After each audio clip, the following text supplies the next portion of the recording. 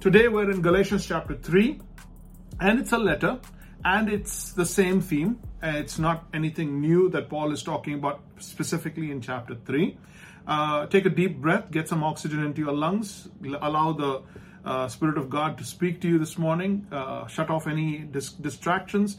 If you are gone a little stiff, then get up and stretch and sit back down again. Whatever it takes. Get yourself some water. There you go. And may the Lord bless your hearing this morning as we look at Galatians chapter 3. I want to look at two things real quick. The first one, just to throw it in, and then the second one we'll dwell on. The first one is author's intent. The second one is listener's insight. Firstly, author's intent, listener's insight. Now, I don't want to be unfaithful to the text. I don't want that you go away saying this was the meaning of the text. This, what I'm going to share with you this morning, is my heart drawing from this text and taking it to you so that you may be strong in your faith, you may go on in your faith. But when it comes to understanding the text, it is purely between Paul and Peter. This is a situation that is continuing between that conflict or that confrontation that Paul made to Peter. And I don't want to spend all the time on that, because that's the author's intent. It stands alone. It is important. It must not be. A lot of the times, pastors, leaders, preachers, speakers, to be interesting, to be connecting, to be relevant, if the passage stays within the biblical times and doesn't carry over into current times, they leave it alone and they draw something from there that might be of some relevance to us, and then they kind of fluff that up into something that would be easier for us to swallow. I don't want to do that. Although I want to encourage you this morning, I do want to cover that just a bit. Okay, so go with me to the text, and then I will take you to what we call listener's insight. So first, let's begin with author's intent. You are smart, you are intelligent, you are deeply connected to God, deeply connected to His Word, and that is my understanding of you as my listeners.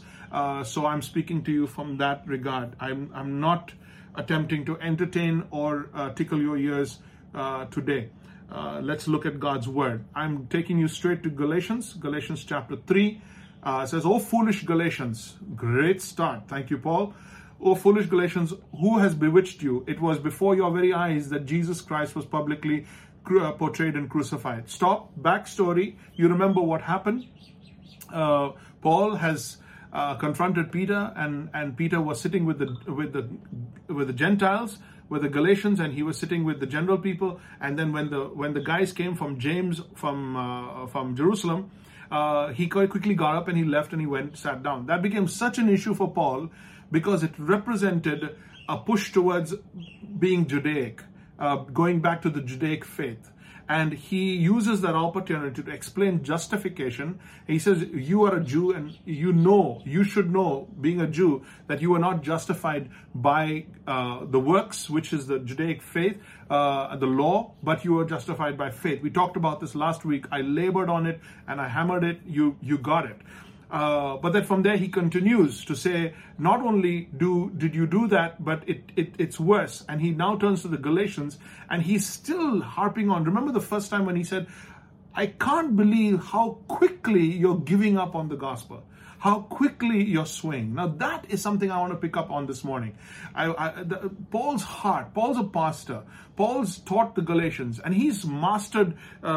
He's given them a mastery of the gospel, of the doctrines, and he's established them, grounded them, and he's gone away. He comes back to find out that these guys have taken off in another direction. And but Peter and the other guys. I mean, if they don't know and live by the new gospel, by the new freedom that we have in Christ, then what hope do we have for everybody else? Okay, so he turns to the Galatians after he's spoken to Peter, and he says, "O foolish Galatians, who has bewitched you?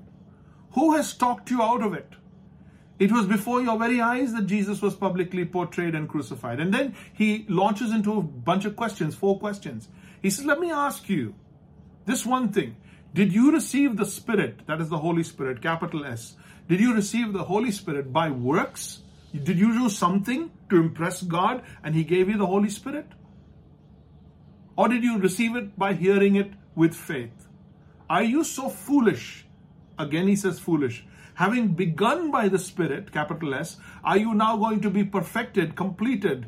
Are you going to be sanctified by the flesh, in the works of the flesh, by your own performance, on your own, in your own effort? Question number 3. Did you suffer so many things in vain? Has your suffering, your persecution, all that you've gone through been for nothing? Last question. Does he who supplies the Spirit of God to you work miracles among you based on what you are doing or based on faith?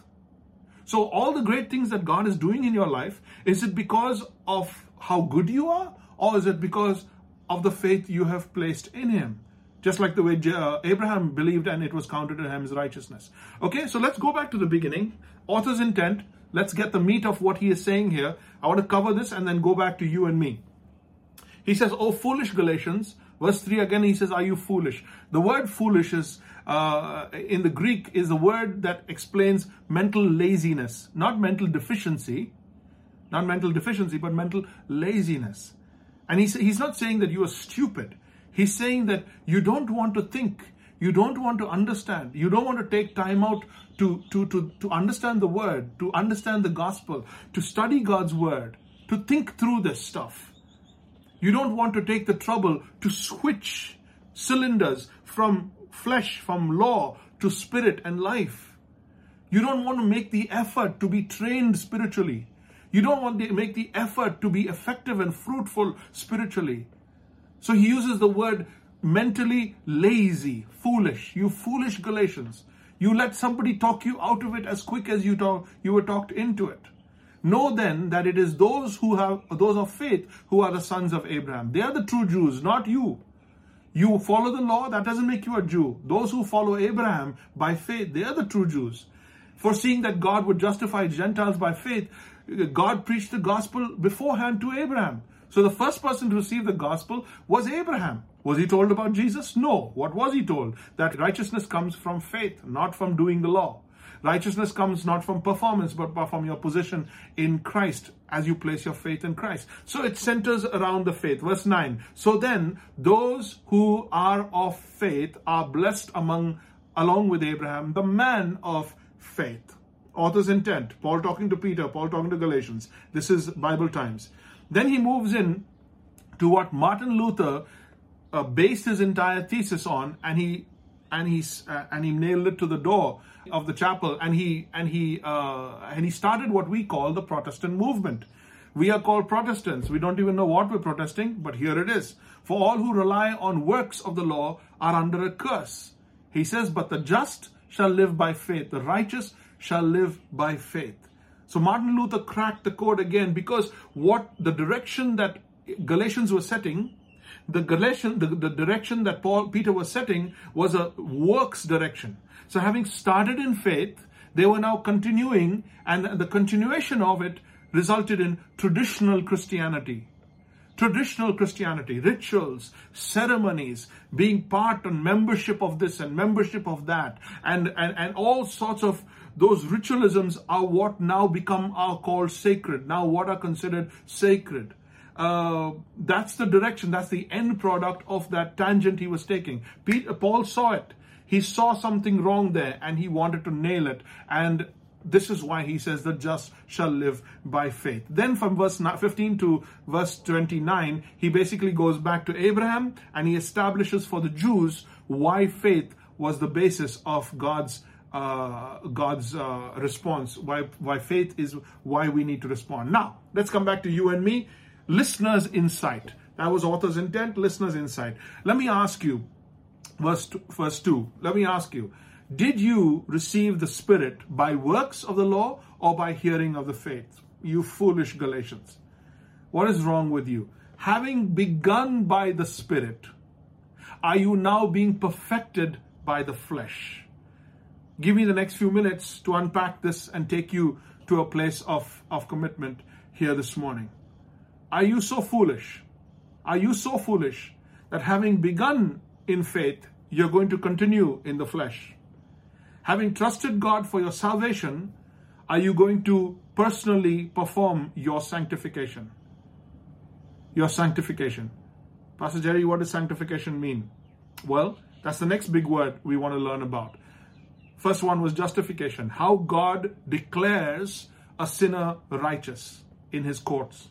Sanctification is how God changes, regenerates a sinner, a sinful human being, and makes him holy like Christ in behavior, in character, in mindset, in the thoughts, in the thought life, in the heart life, how we are becoming like Jesus. The process of becoming like Jesus, being set apart to be like Christ, is the process of what we call sanctification. It comes from the word sanctify, or to make holy, or to be sacred. My brothers and sisters, the church building is not sacred. The rituals are not sacred. The elements are not sacred. You, my dear brother, you, a jar of clay. My dear sister, you, a jar of clay, of human flesh. You are what God has set apart. Because in you, God is doing the work of forming Christ. We call it spiritual formation. We call it Christ formation. Christ is being formed in you. Never get over that. Never get over that. This is the Christian life. Not just you are becoming Christ, but Christ is formed in you. Christ is being formed in you. Scripture after scripture, that Christ may be filled to the full, that we would be filled with Christ, that we should have the mind of Christ.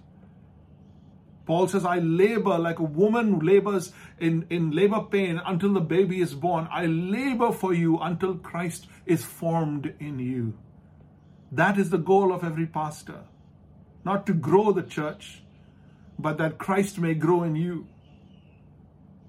That is the goal of the Holy Spirit, that Jesus may be formed in you. That is the goal of the Father, that he may see Christ in you.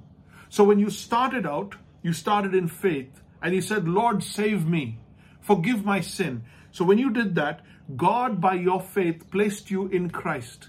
So when he placed you in Christ, Christ is on the outside, you are on the inside, you are positionally saved. By being in Christ, you are saved. Christ goes to heaven, you go to heaven. Christ is raised from the dead, you rise from the dead. Christ is glorified, you are glorified with him. Christ is seated on the right hand of God, that's the access you have to God the Father. You are in Christ. That's your salvation. God, by your faith, placed you in Christ, and you are now in Christ. Now by grace, God places Christ in you so that you may become like the Lord Jesus Christ. You, that Christ is formed in you, so that when the Father looks at you, he not only sees Christ to save you, but he sees Christ in you. That is the glory of God's plan. That is the hope of eternity. That is the joy and the purpose of the Christian life. Our life on earth is a journey of becoming like the Lord Jesus. You may or may not like this. You may or may not be in sync with it, but this is the will of God.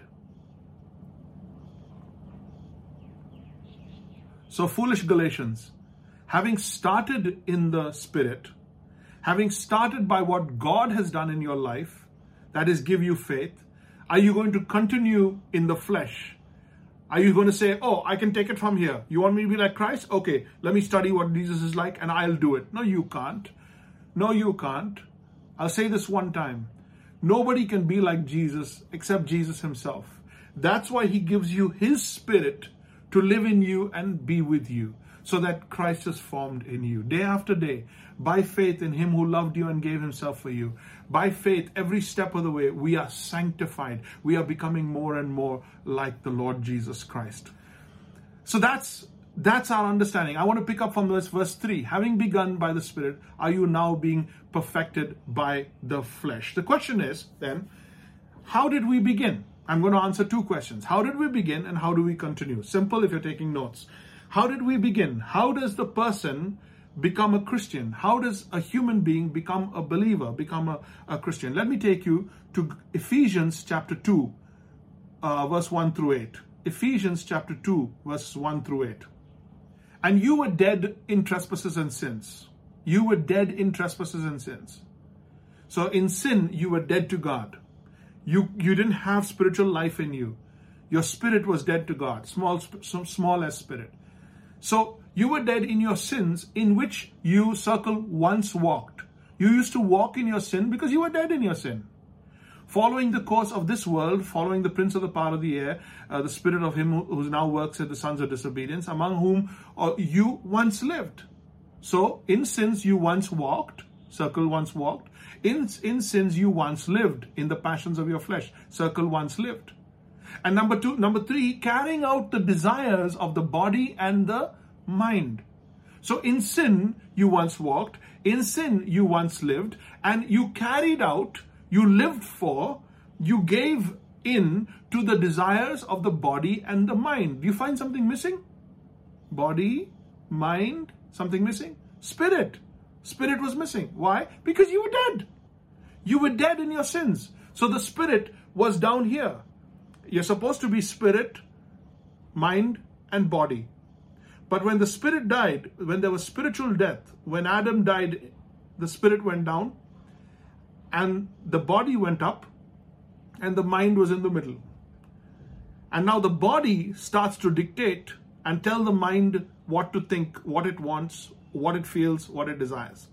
And the mind gives the body what it wants. And that's how you get the world around you today.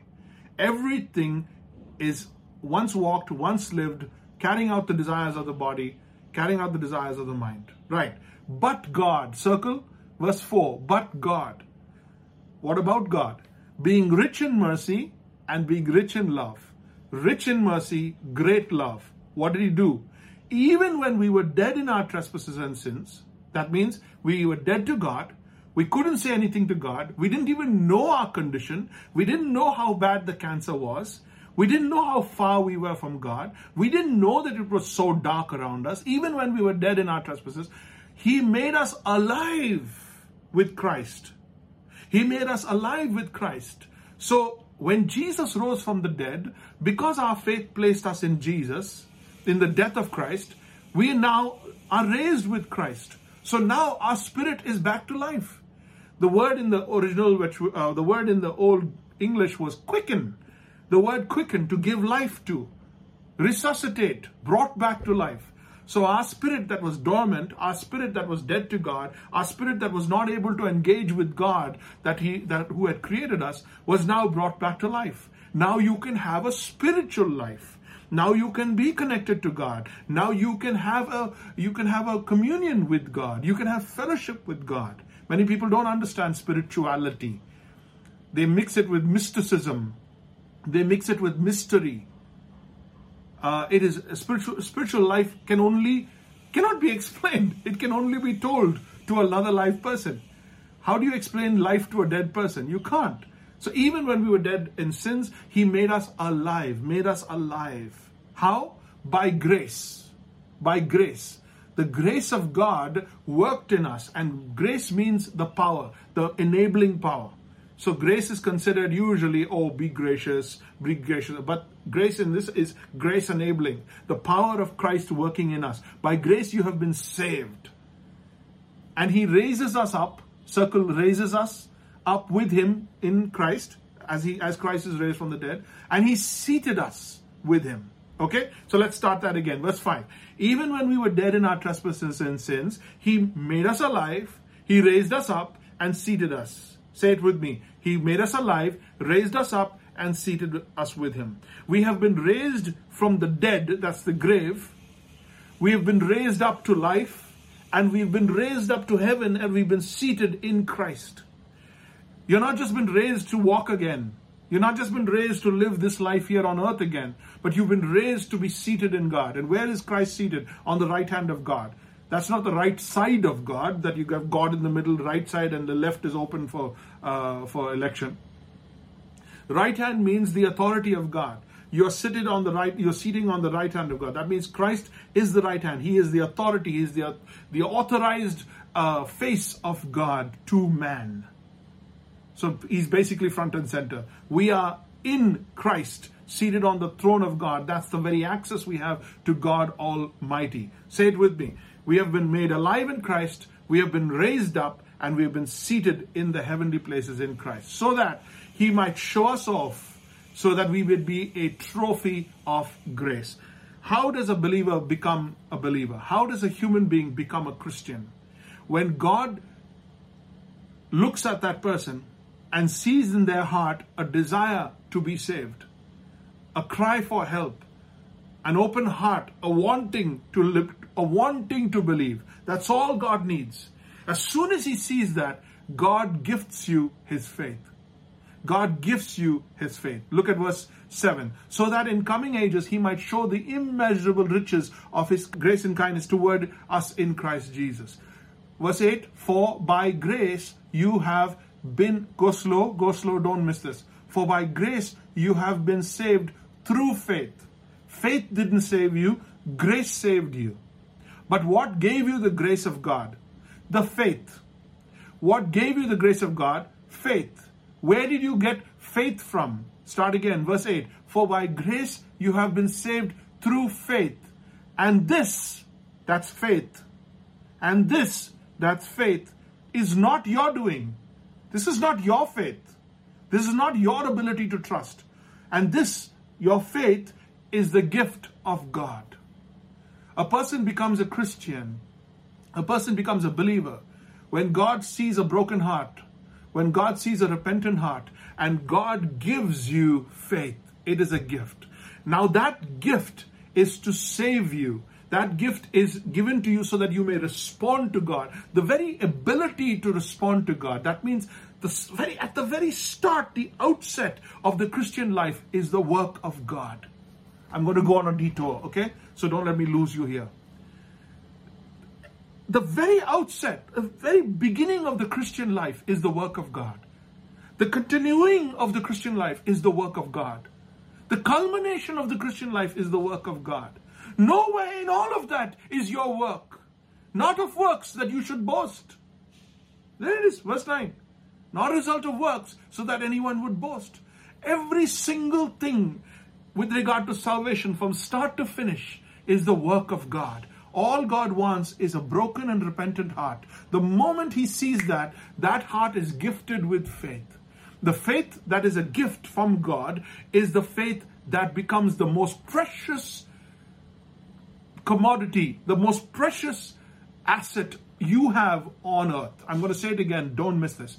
That faith that God gifted to you on the day you turned to Christ, that faith, which is a gift from heaven, is your most precious eternal commodity here on earth. That faith is what God values the most. That faith is what God invests in the most.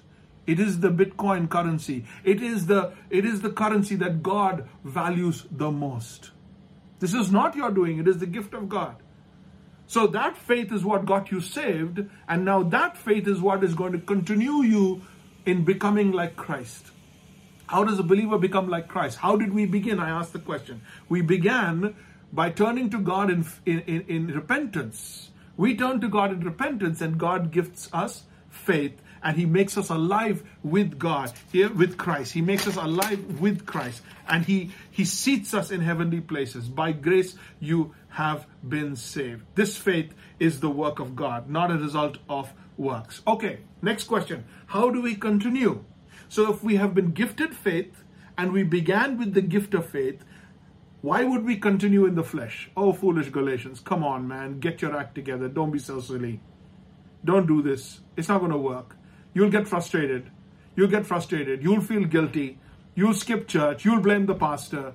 You'll look around everybody and you'll make everybody the reason why you are not able to walk with Christ. You'll say it's too hard. You'll say Christ is, you'll find silly things like the woman at the well.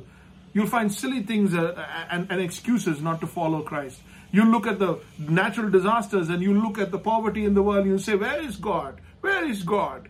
You know, how can a loving God send people to hell? You'll start making up all sorts of theological arguments to cover up for the fact that your heart is not broken. Your heart is not repentant, that you didn't make an honest start to your salvation.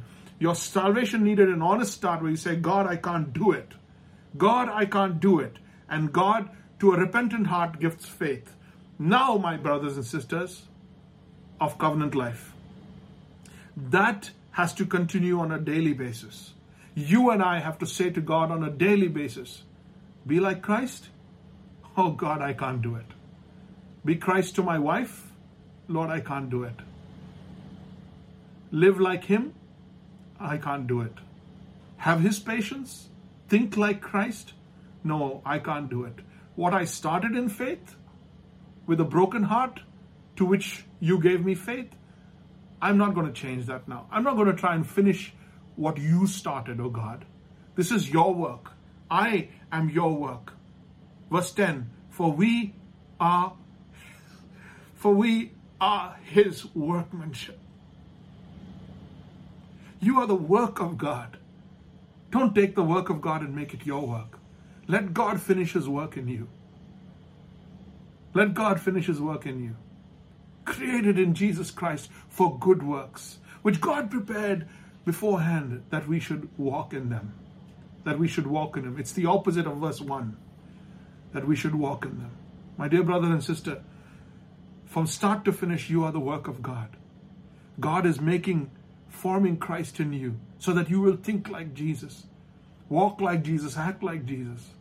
Oh, my brother and sister, if only you would know how much God is invested in you. What does He need for you to complete the work He's doing? On an everyday basis, the same faith. The same faith. The moment you say, I can do this on my own.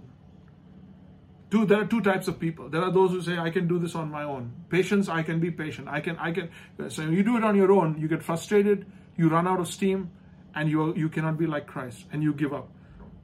And then there are those who are saying, I can't do it. So neither in their own strength nor in God's strength do they want to do it. I give up on this marriage. I give up on this person. I give up on this child. I give up on this dream. I give up on this prayer. I give up on this lifestyle. I can't do it. No. Yes, you can't do it. We agree with you. But you can in Christ. I can do all things through Christ who strengthened me. You need to make that shift, but you're too proud to do it. So the same heart that humbled itself for salvation needs to be the heart that humbles itself for sanctification. The same faith. He says, you foolish Galatians. You foolish Galatians. Let me describe how precious that faith is to God. Let me take you to 1 Peter chapter 1, verse 3. Blessed be the God and Father of our Lord Jesus Christ. According to His great mercy, He has caused us to be born again to a living hope through the resurrection of Christ Jesus, to an inheritance that is imperishable, undefiled, unfading, kept in heaven for you. Oh man, I wish I could spend more time on this. Who by God's power are being guarded through faith. Who by God's power are being guarded through faith. Who by God's power, that's you, who are being guarded through faith. Till heaven comes, you are being guarded through faith. In this you rejoice, though now for a little time, if necessary, you have been grieved by various trials. Oh yeah, we have been. So that the tested genuineness of your faith may be precious, more precious than gold. So the tested genuineness of your faith, more precious than gold, being tested by fire, may be found to result in the praise and glory and honor. See what God thinks of your faith? See what God thinks of faith? It's a gift to you. So what God has gifted to you, He's going to protect. He's going to shine. He's going to refine it. So when God puts you through the fire, don't take it personally. Take it positionally, because you are in Christ. Though you have not seen Him, you love Him. Though you do not see Him now, you believe in Him with joy inexpressible, obtaining the outcome of your faith. Let me take you to 2 Peter chapter 1, verse 3. His divine power. What? His divine power. Whose? His divine power has granted us. You know what a grant is? It comes into the account and then you draw it based on the requirement. It has granted us to all things that pertain to life and godliness. Your backup battery is full. Everything you need for life and godliness has been already granted to you. It is now under the grant under your name. It has been granted to you through the knowledge of Him who called us out to His own glory and excellence, by which He has granted to us His precious and very great promises. So what do I continue in faith? Having believed in faith and started in faith, what do I continue in faith? The promises of God. Now I live on the promises of God. I trust the promises of God. I live out the promises of God so that through them you may become partakers of what? The divine nature. That's Jesus. As you believe in the promises and as you trust the promises of God, God makes you more and more like Christ. Having escaped from the corruption that is in the world because of sinful desire. Escaped. For this reason, make every effort to supplement. And here's where I want to give you something practical. So, how do you continue? How do you continue in your faith? You take faith that God has given to you, right? And then you supplement to that faith a few things. Verse 5. For this reason, make every effort to supplement your faith with, number one, virtue. God, I need virtue. I cannot live without virtue. I cannot represent Christ without virtue. Today I'm trusting you for virtue on a daily basis. With virtue, add knowledge. Oh God, I want to know you. I cannot know you on my own. I want to know your mind. I want to know your heart. Lord, and why am I praying? Because prayer expresses faith. Lord, I want to know you. I want to know your word. Show me opportunities to know your word better. Give me time. Allow me time within my schedule, within my life and my relationships. Give me the ability to spend time with your word so that long enough for my mind to quieten down, to actually hear your voice. To knowledge, add self-control. Oh God, I have struggling people in my life. I have difficult people in my life. I have difficult situations in my life. My body is tired from the work regime. My mind is tired from dealing and coping with all the things that are falling apart around me. Oh God, I need self-control. I'm abrasive. I'm reacting to everything around me. I don't want to be a reaction. I don't want my life to be I don't want my day to be a reaction to the circumstances. I want to be in control. Lord, give me self-control. Help me to get a hold of my senses, of my emotions. Lord, I need your help. I need to be like Christ. Make me like Christ. To add your self-control, steadfastness. Don't give up. Steadfastness is the ability to not give up. It's called stickability.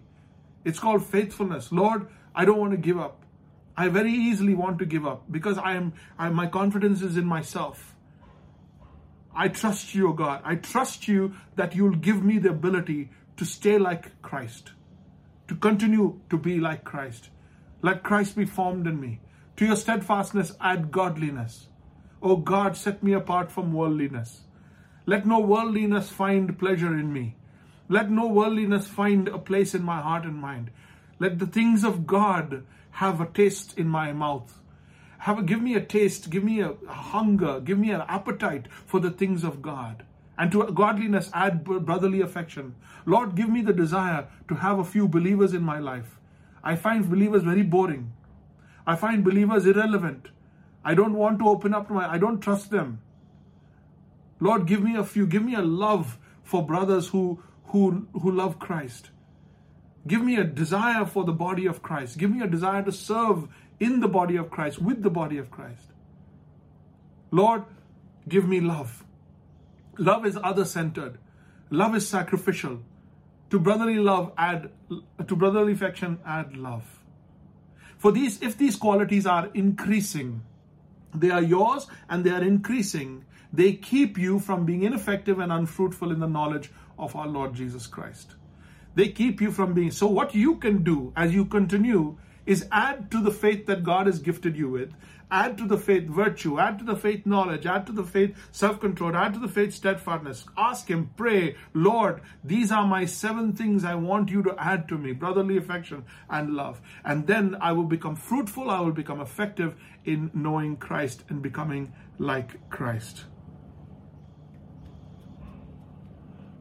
Are you getting this? If you're irritated, if you're giving up, if you're guilty, then it's because you were trying to do it. God never expects you to be like Christ. God wants Christ to live His life in you. So it's a yielding. It's a giving way. Lord, take it. Somebody says something to you, you feel like responding with a knuckle. Lord, you go ahead. A situation arises, you want to respond in fear. Jesus, take the wheel. Jesus, take the wheel. It's a constant yielding of, oh God, take the wheel. Now you ought to do it enough for it to become natural. That every situation, every response, every thought process is guarded and guided by the Lord Jesus, by the Spirit of God in your life. The Bible says, calls it taking every thought captive. Taking every thought captive. So my mind and my heart, my emotions and my will are all put through a sieve, and the Spirit of God begins to lead. God doesn't want you to be holy. God wants to be holy through you. You and I can't be holy. So it's okay. Don't worry. But do you have a desire for God to live in you?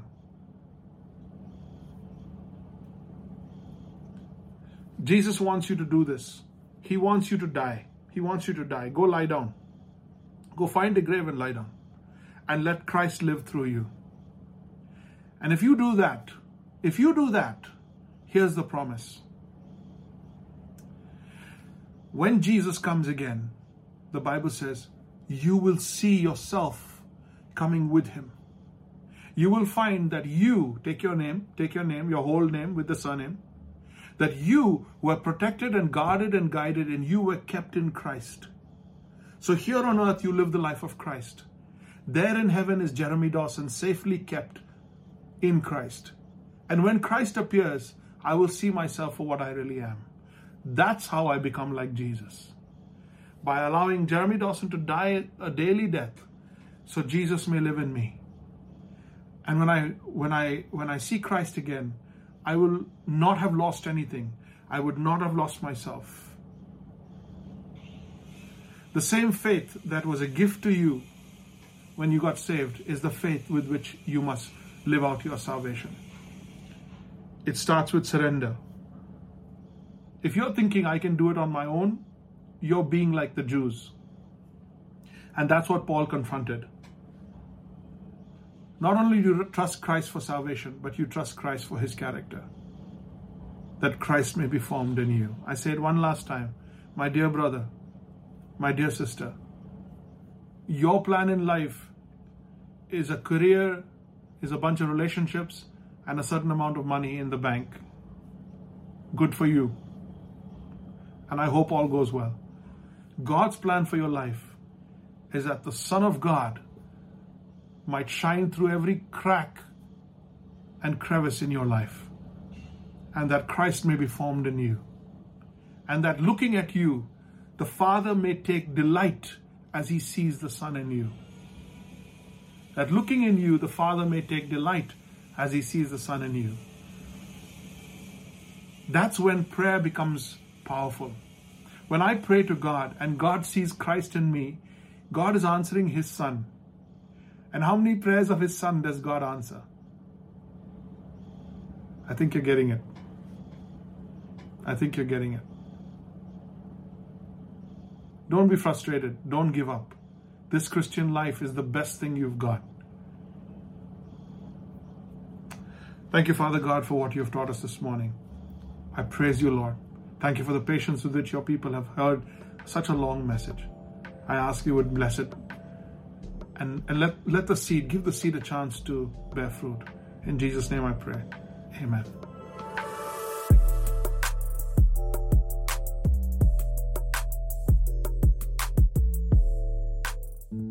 Hi, I'm Jeremy Dawson, and if you liked what you just saw, if it was a blessing, then hit the subscribe button. Come on, you can do it. Hit the subscribe button, hit the bell so that we know you want to hear from us.